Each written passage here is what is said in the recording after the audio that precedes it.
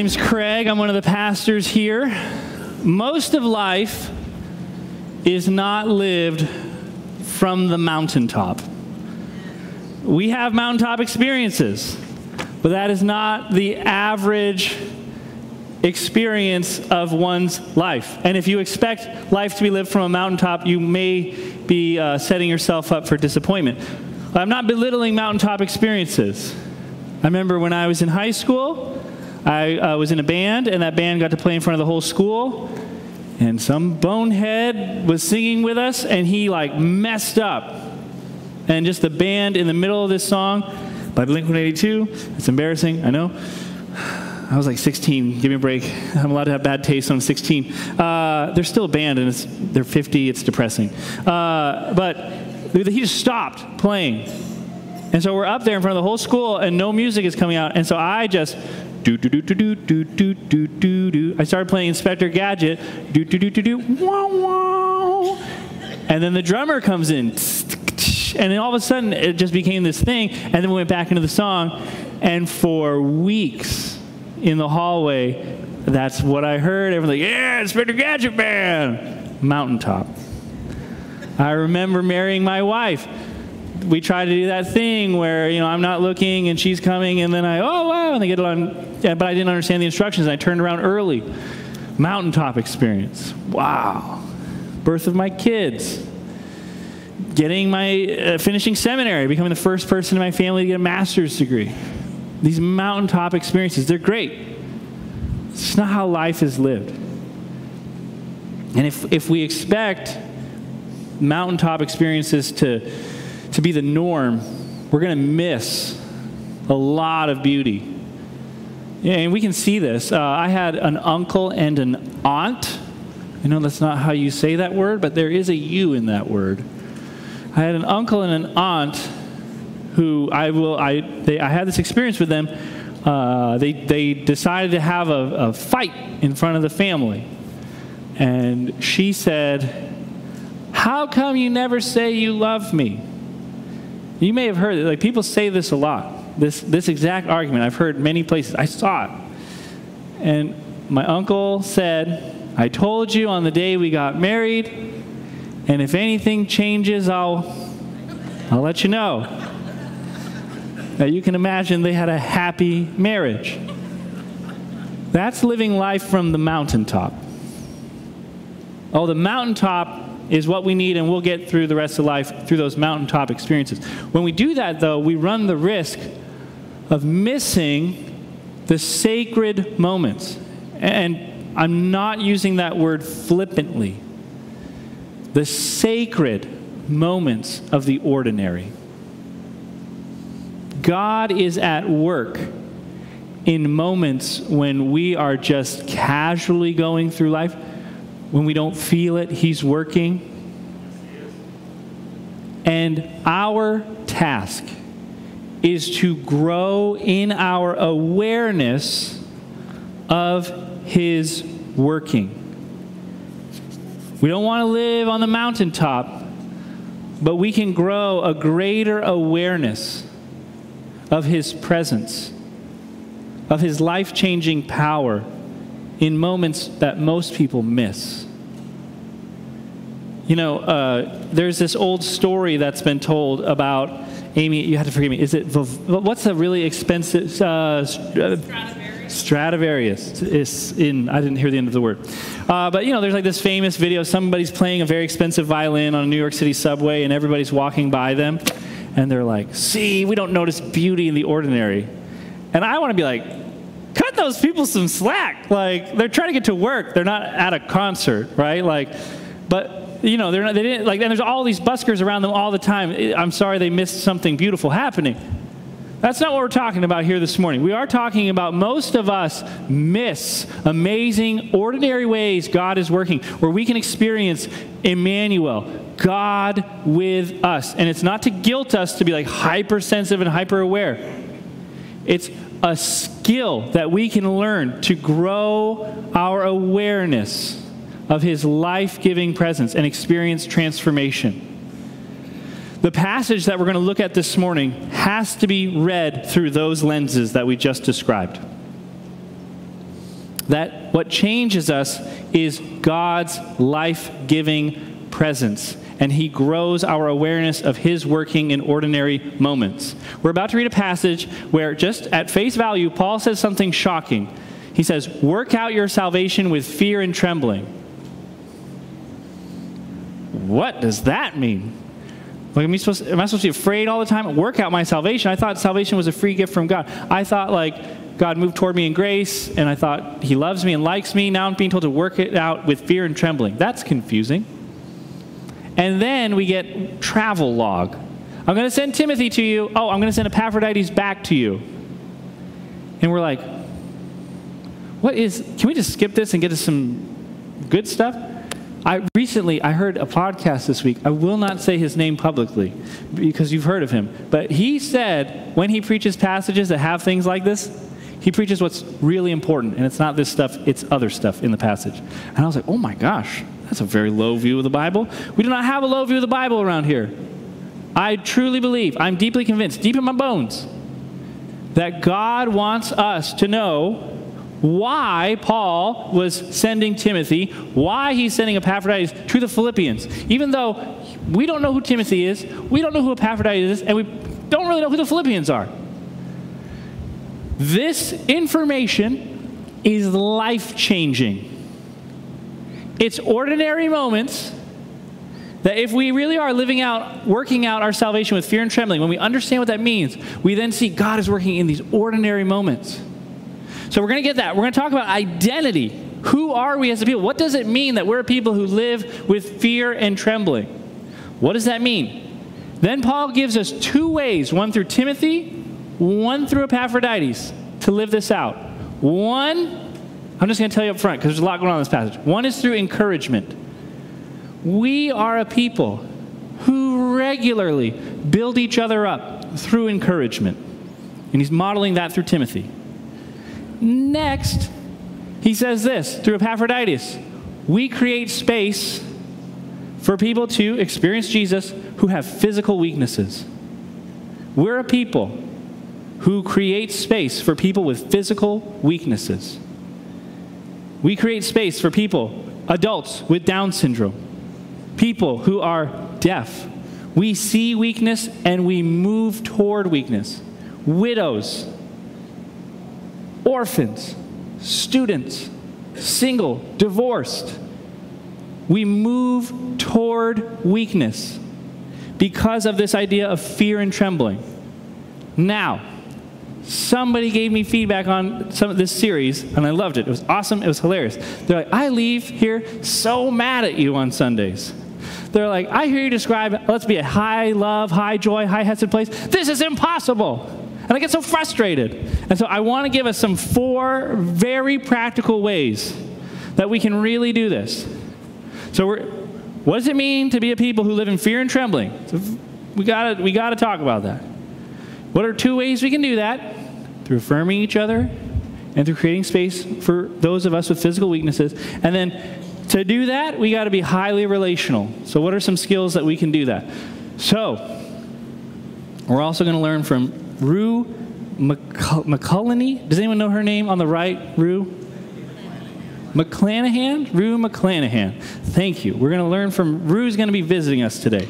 So if you have a passage, if you have a Bible, please turn to the passage of Philippians chapter 2, verses 12 through 30. Philippians 2, 12 through 30. And if you would, please stand with me for the reading of God's word. Philippians 2, 12 to 30.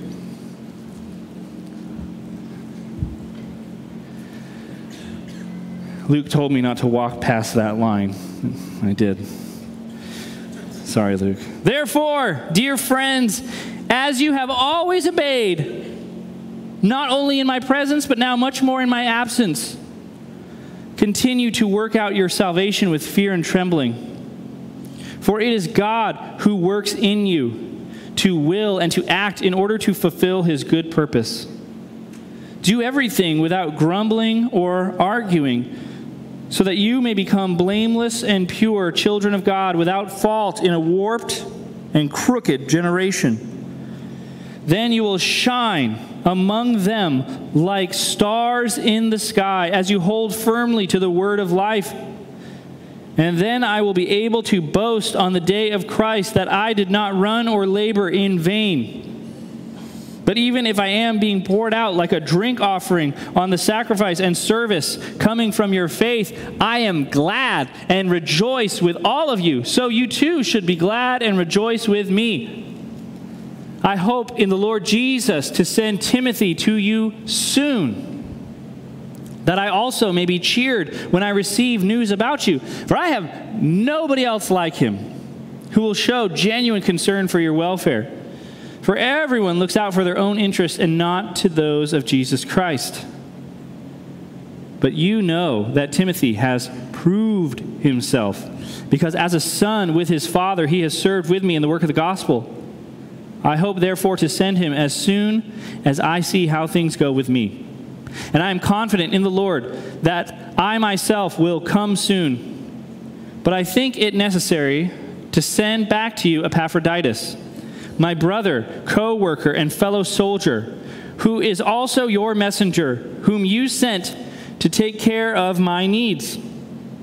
For he longs for all of you and is distressed because you heard he was ill.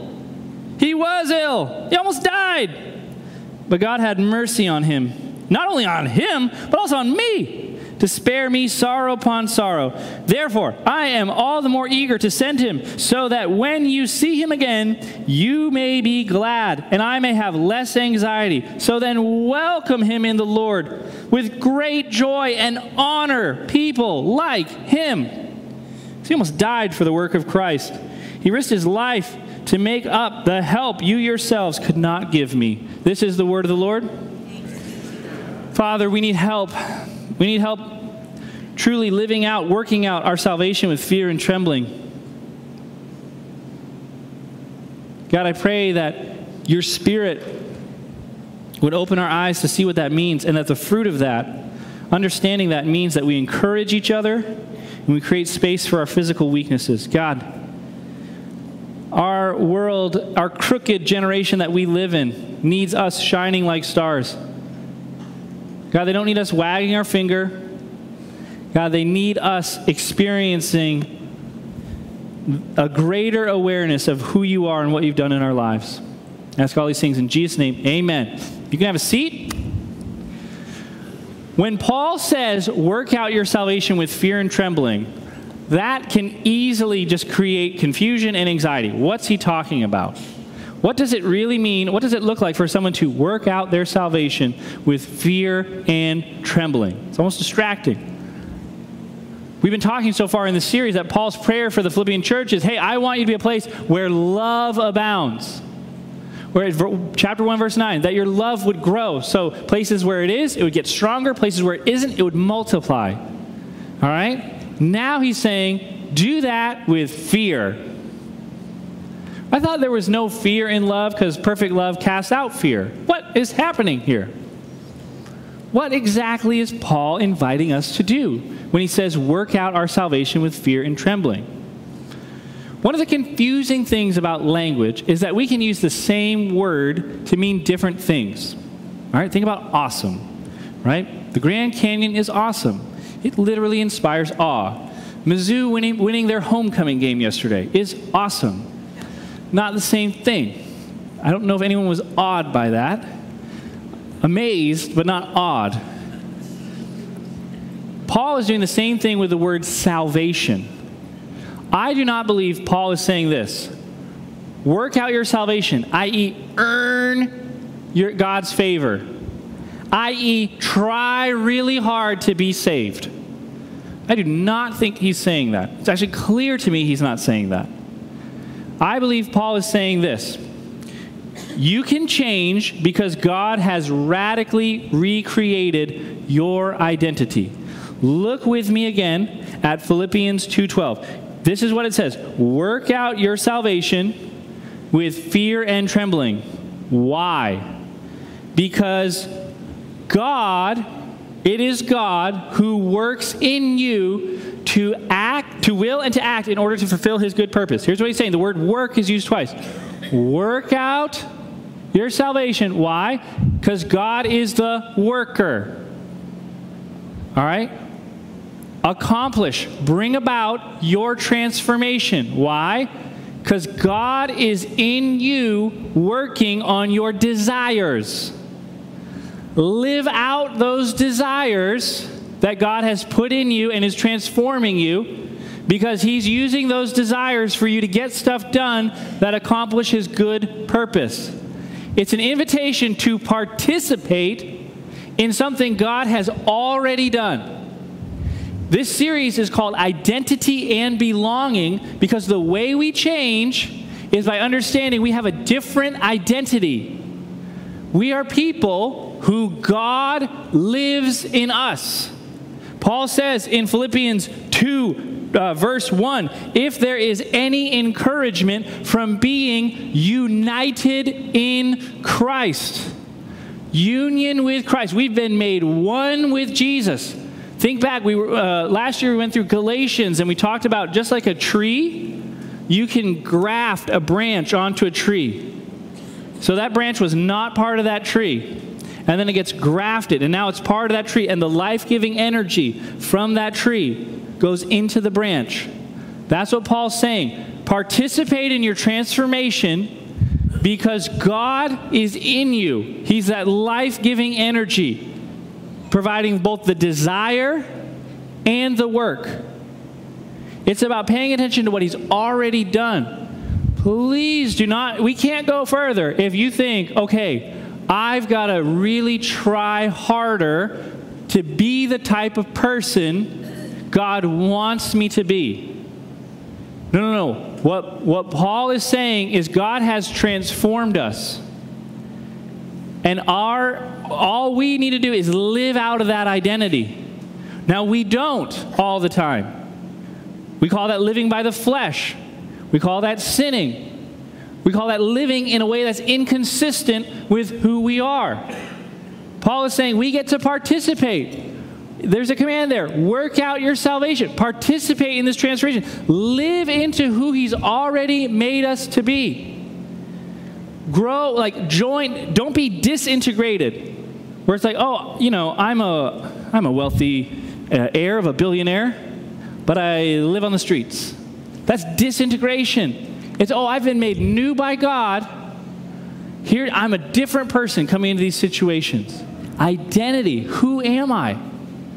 They're like, well, what's the difference? It's radical. If we think, I've got to try harder, I've got to work I've got to work out my salvation with fear and trembling, means be afraid, because if I drop the ball, God's going to kick me out.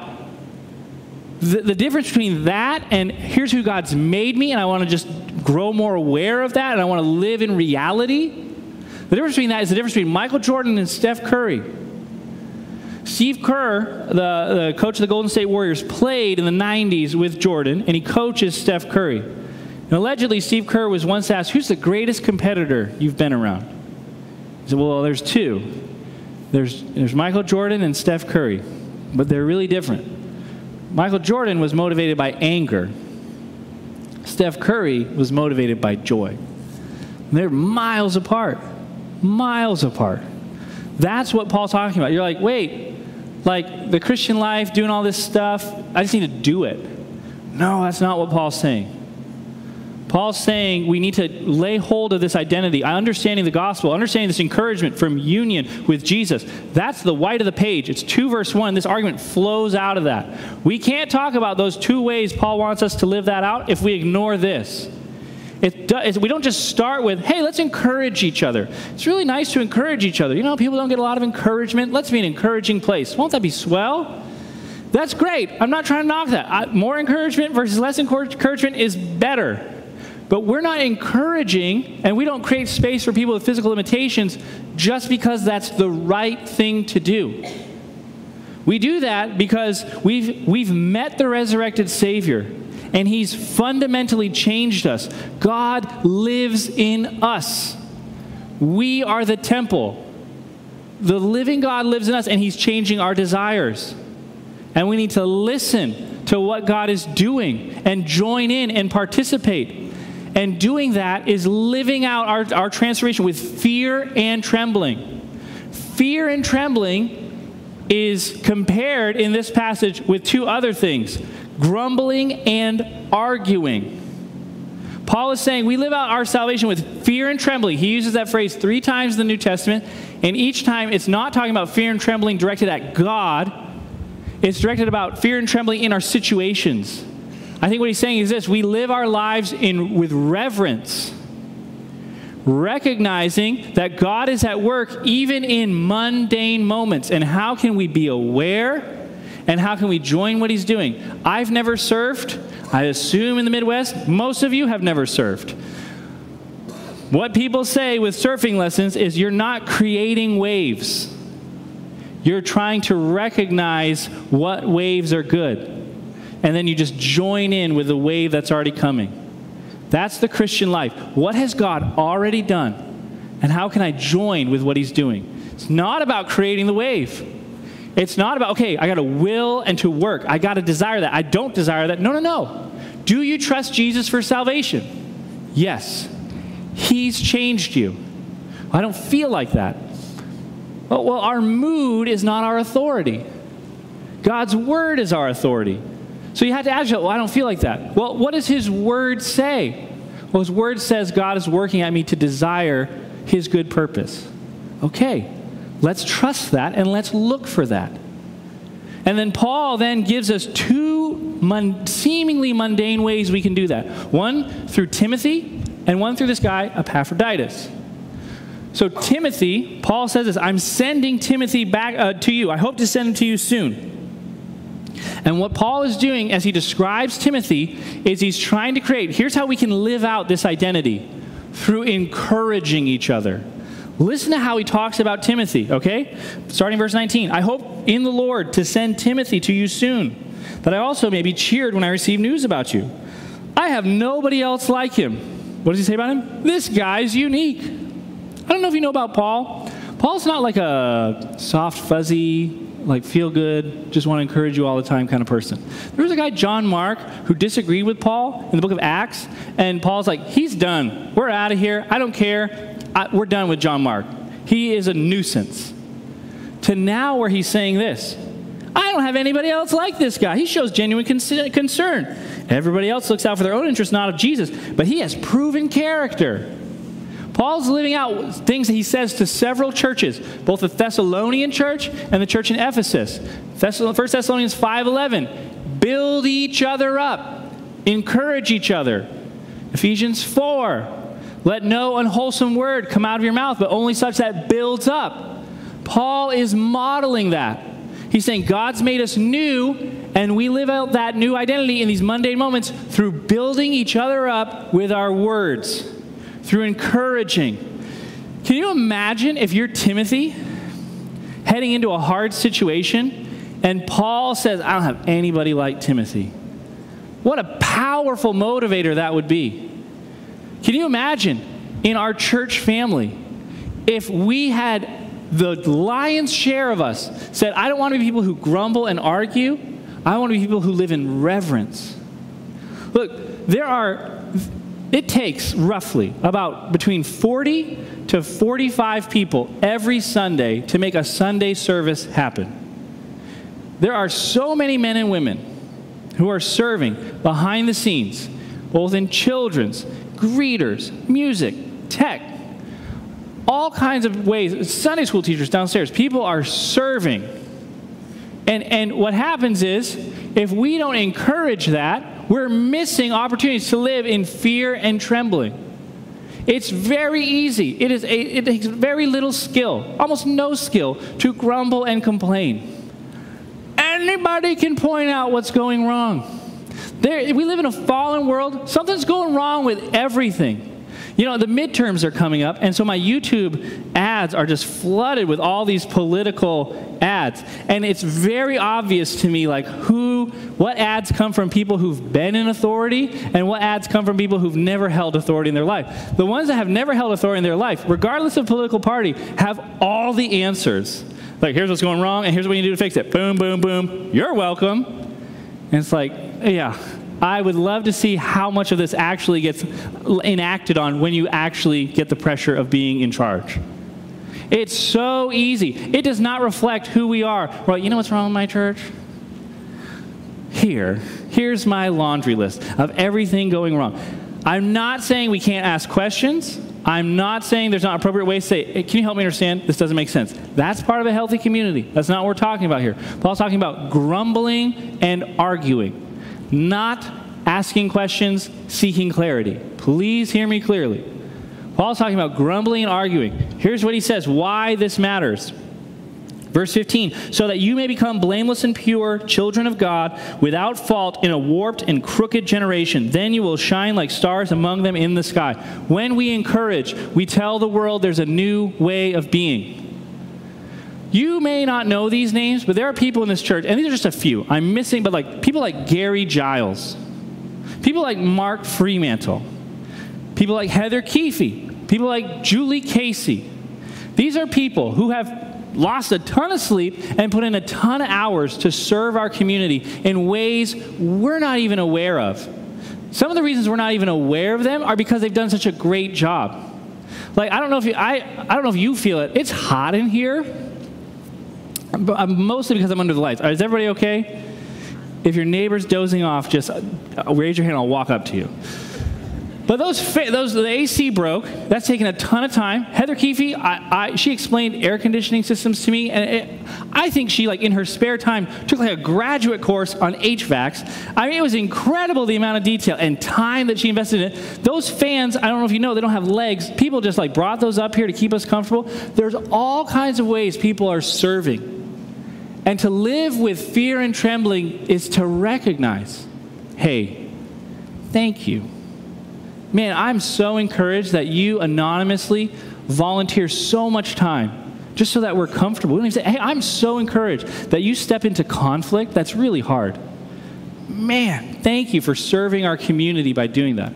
I'm so encouraged that you dealt with the city to deal with that whole retention pond mess so that we, that Craig didn't have to, and so then we didn't have these mind-wandering sermons because he didn't have any time to prep. Thank you for doing that. There's so many ways God is working, and when we see it and celebrate, we're living out of our identity. We encourage, not because it's the nice thing to do, but because in our weakness, sin, God came and met us in our weakness. And so we bring strength to situations by encouraging, not grumbling and complaining. That's what Paul's describing. And it's for witness, like he says in verse 15, that we can shine like stars in a crooked generation. It's really hard to be a teacher right now. I don't know if you're aware of that. I can only imagine teachers get blamed for everything that's wrong with their kid. My kid hit somebody. What do you teach them in school? Right? Like, how come my kid can't read Dostoevsky yet? Like, come on, what are you teaching in second grade? What's wrong with you, teachers? Like, teachers didn't really get a break from the pandemic. It happened, and then life kept going on. What if, as a witness, we just said, hey, my kid's teacher, man, thank you. Thank you for serving our community. Like a lot of these little kids, we don't know the home lives they have, and you get to be a stable person in their life. Thank you. The first time I'd be like, oh, yeah, you're welcome. If we keep doing that, if that's our posture, you know what starts to happen? What's wrong with you? Like, why are you being so nice? And we're able to say, hey, God met me in my weakness, and I just want to meet you in yours. That's why we encourage. It flows out of who we are. We're not saying, okay, I got to be an encouraging person so God will bless me. No, he's already transformed me, and I can just live in sync with who he is and what he's doing in my world. I can catch that wave. I don't have to create it. That's all through Timothy. Epaphroditus. You may be less familiar with Epaphroditus. I was less familiar with Epaphroditus because I spelled his name wrong on these slides. But here's what's going on with Epaphroditus. Paul is separated from the church in Philippi. He's far away. All right, this is before Venmo. This is before Apple Pay. This is before Grubhub. They want to help Paul out. They have to send someone physically to Paul. Okay, so they're separated by geography. Paul needs support. So they send this guy, Epaphroditus. They're like, all right, Epaphroditus, you go help Paul. Great. We're going to give you some money. You're going to go help him out. Only problem, Epaphroditus gets sick. So Epaphroditus goes to Paul, gets sick, isn't able to be the help that he was supposed to be. Now, We're going to read some verses that can absolutely change your life. Here we go. This is starting in verse 25. I think it necessary to send back to you Epaphroditus, my brother, co-worker, and fellow soldier, who's also your messenger, whom you sent to care for my needs. That verse is absolutely life-changing. And this is why we don't skip passages of the Bible, because they don't make sense at first. The Roman Empire had a cultural ethos called honor-shame. If you behaved in a shameful way, we kicked you out of the community because you're going to harm the community. If you behaved in an honorable way, we celebrated you. We don't really live in an honor-shame culture, though we have elements of it, like social media is totally honor-shame. You do something we don't like, we're going to shame you online. But think about it like this. It's Thanksgiving, and you've made the turkey. You've invited all your friends over. Like, you're really trying to keep up with, like, Reese Witherspoon, and, like, your house is, like, beautifully set. You're ready to go, and it's that moment. You got the butterball. You're carrying out of the kitchen into the dining room, and you trip, and you fall on the turkey. Ooh. Everybody make sure you're okay. Everybody helps you. You get up. You're a little burned. You get situated. You come back to dinner. 10 minutes later, it hits you. Oh, we've got nothing to eat, and I invited all these people over here. That feeling that you feel, that shame, that's what Epaphroditus would have expected. That was the cultural norm. The Philippian church sent him to Paul. Paul is very important. He's doing very important work. We want to participate in that. Epaphroditus, you're representing us. Go help. He gets sick. What does Paul say? Look back again at verse 25. I think it's necessary to pen Epaphroditus back to you. In an honor-shame culture, like, yeah, we're so sorry about that guy. We'll send you somebody better. How does he describe him? My brother, co-worker, fellow soldier, who is also your messenger. The word messenger is the same word for apostle. Paul is talking about Epaphroditus like he's an equal. These people knew Epaphroditus. He did not need an introduction. They sent him. And I'm sending Epaphroditus back to you. Who's Epaphroditus? My co-worker, my buddy in the trench, the guy who's laboring for the same things I am with the same skill level as I am. Your apostle. He's honoring someone who should have been shamed according to the cultural standards. And by doing so, Paul is saying there's a different way we are in the world. We honor those who deserve shame. Now, please don't hear me say, he's not talking about people who behave badly. He's not talking about like, hey, Epaphroditus stole some money, he did some drinking, he spent all that church funds at the casino, down on the boat. It's not what he's saying. He's saying, he had a weakness, a physical weakness that kept him from being as effective as he desired.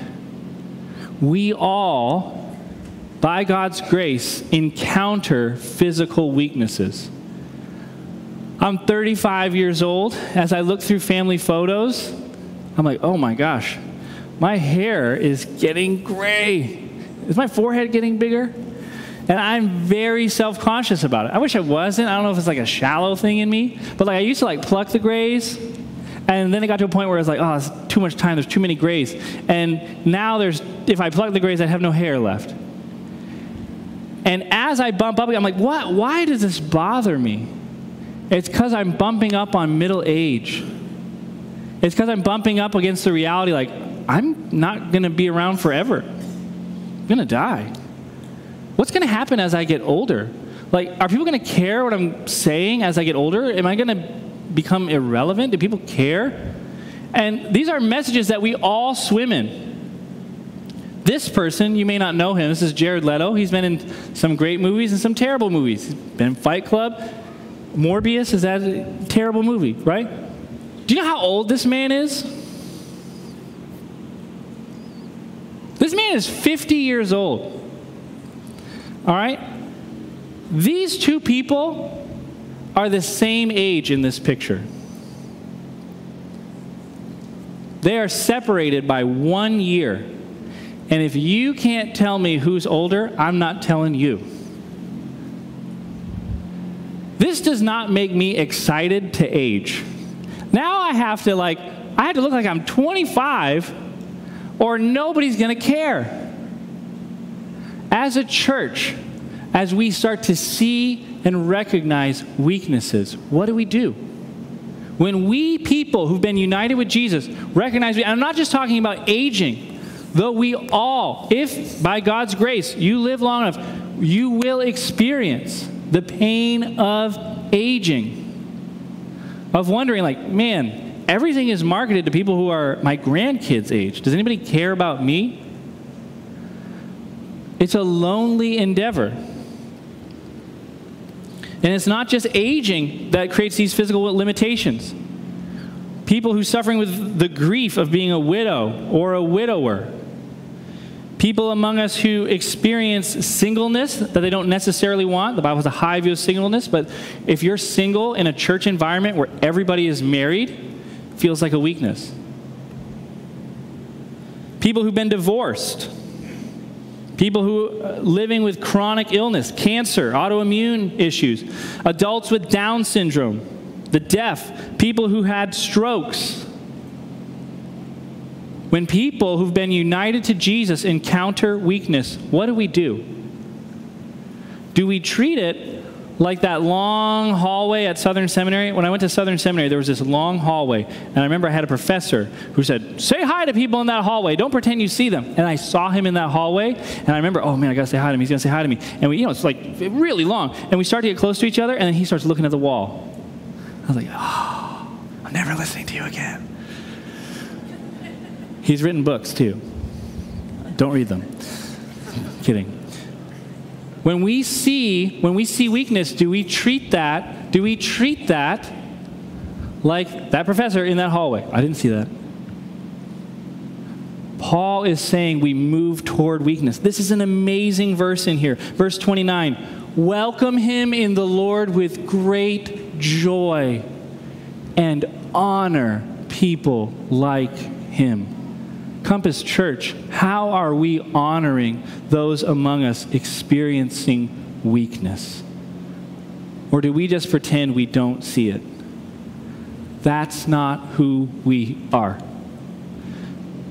While we were, and originally in Romans 5 it says, weak, Christ died for us. God moved toward us in our weakness, therefore we can move toward each other in weakness. And look, we don't have to have all the answers.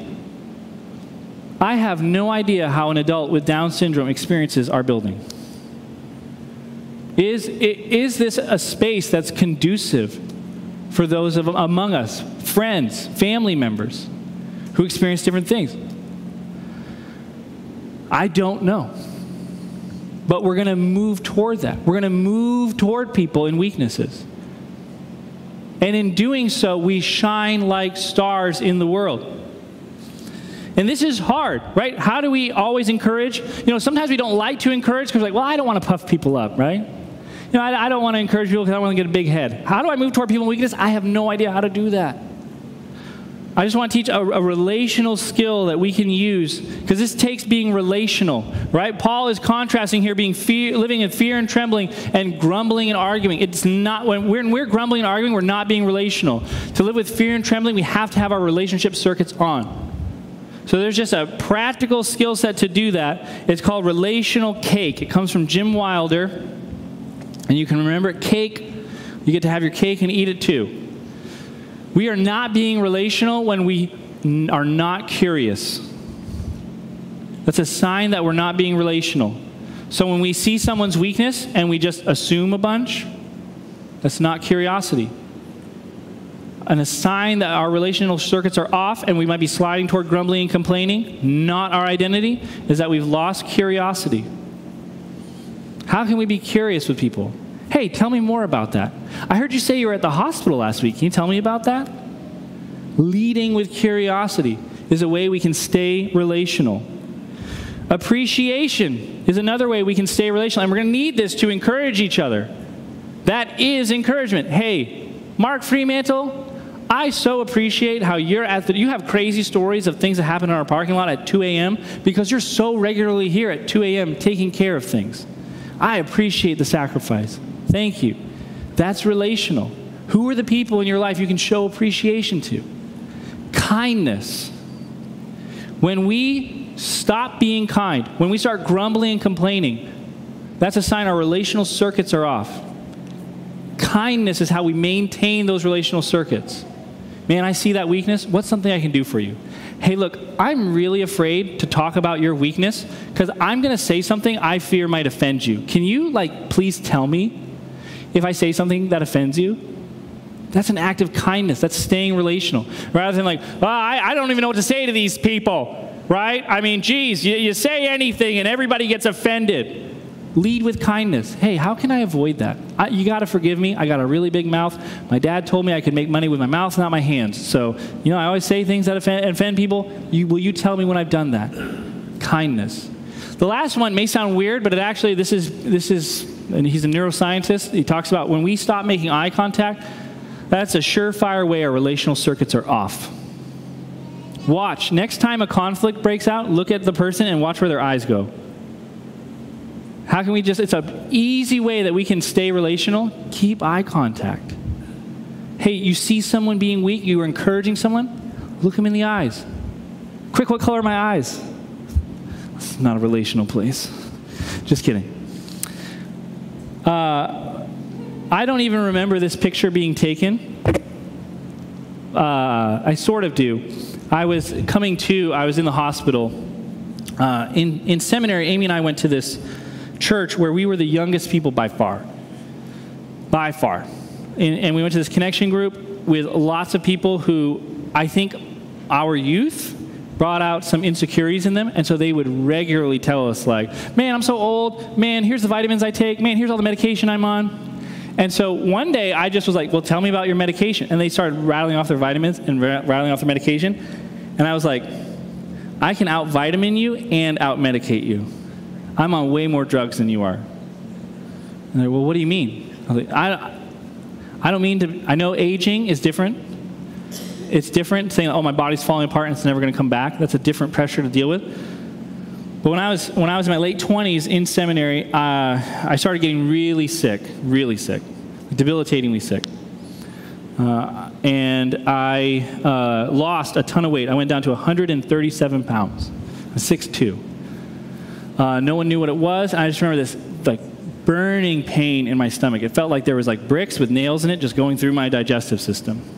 So at the seminary I was at, I went into the health clinic. They had a doctor and a nurse practitioner, and the doctor was out, and the nurse practitioner comes in, and I'll never forget this. She comes in and goes, "Oh my God!" I was yes?